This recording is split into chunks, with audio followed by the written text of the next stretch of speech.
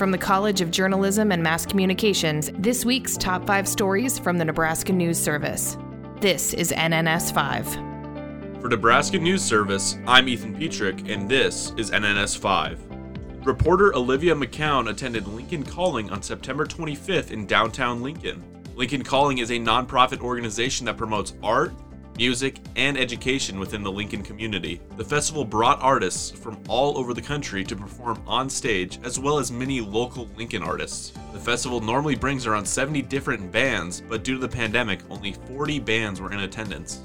On August 26th, Hurricane Ida swept through Louisiana, destroying many people's homes. Reporter Kaylee Gill talked to 2 Union college students about their experiences helping clean up the aftermath.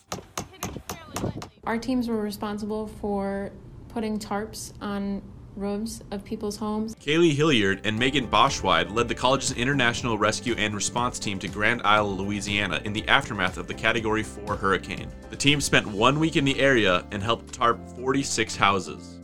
October is German Heritage Month, and some places are starting their celebrations early. Reporter Kellen Jewett attended Oktoberfest in Norfolk, Nebraska on September 24th. Norfolk Area Chamber of Commerce hosted the event on September 24th and September 25th. The festival had a live polka band, German beer and wine, and bounce houses for the kids. Ron Tramp of Crofton attended the event and said he has been polka dancing since 1988.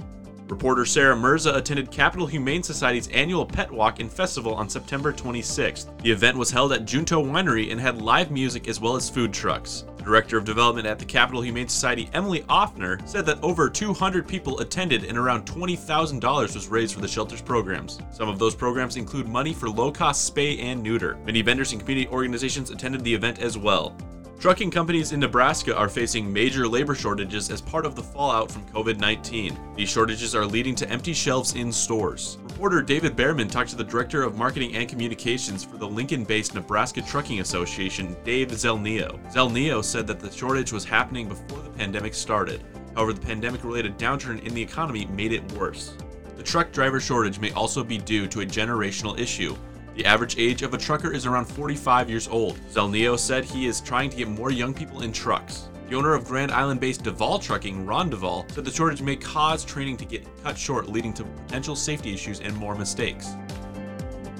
For Nebraska News Service NNS 5, I'm Ethan Petrick. Nebraska News Service.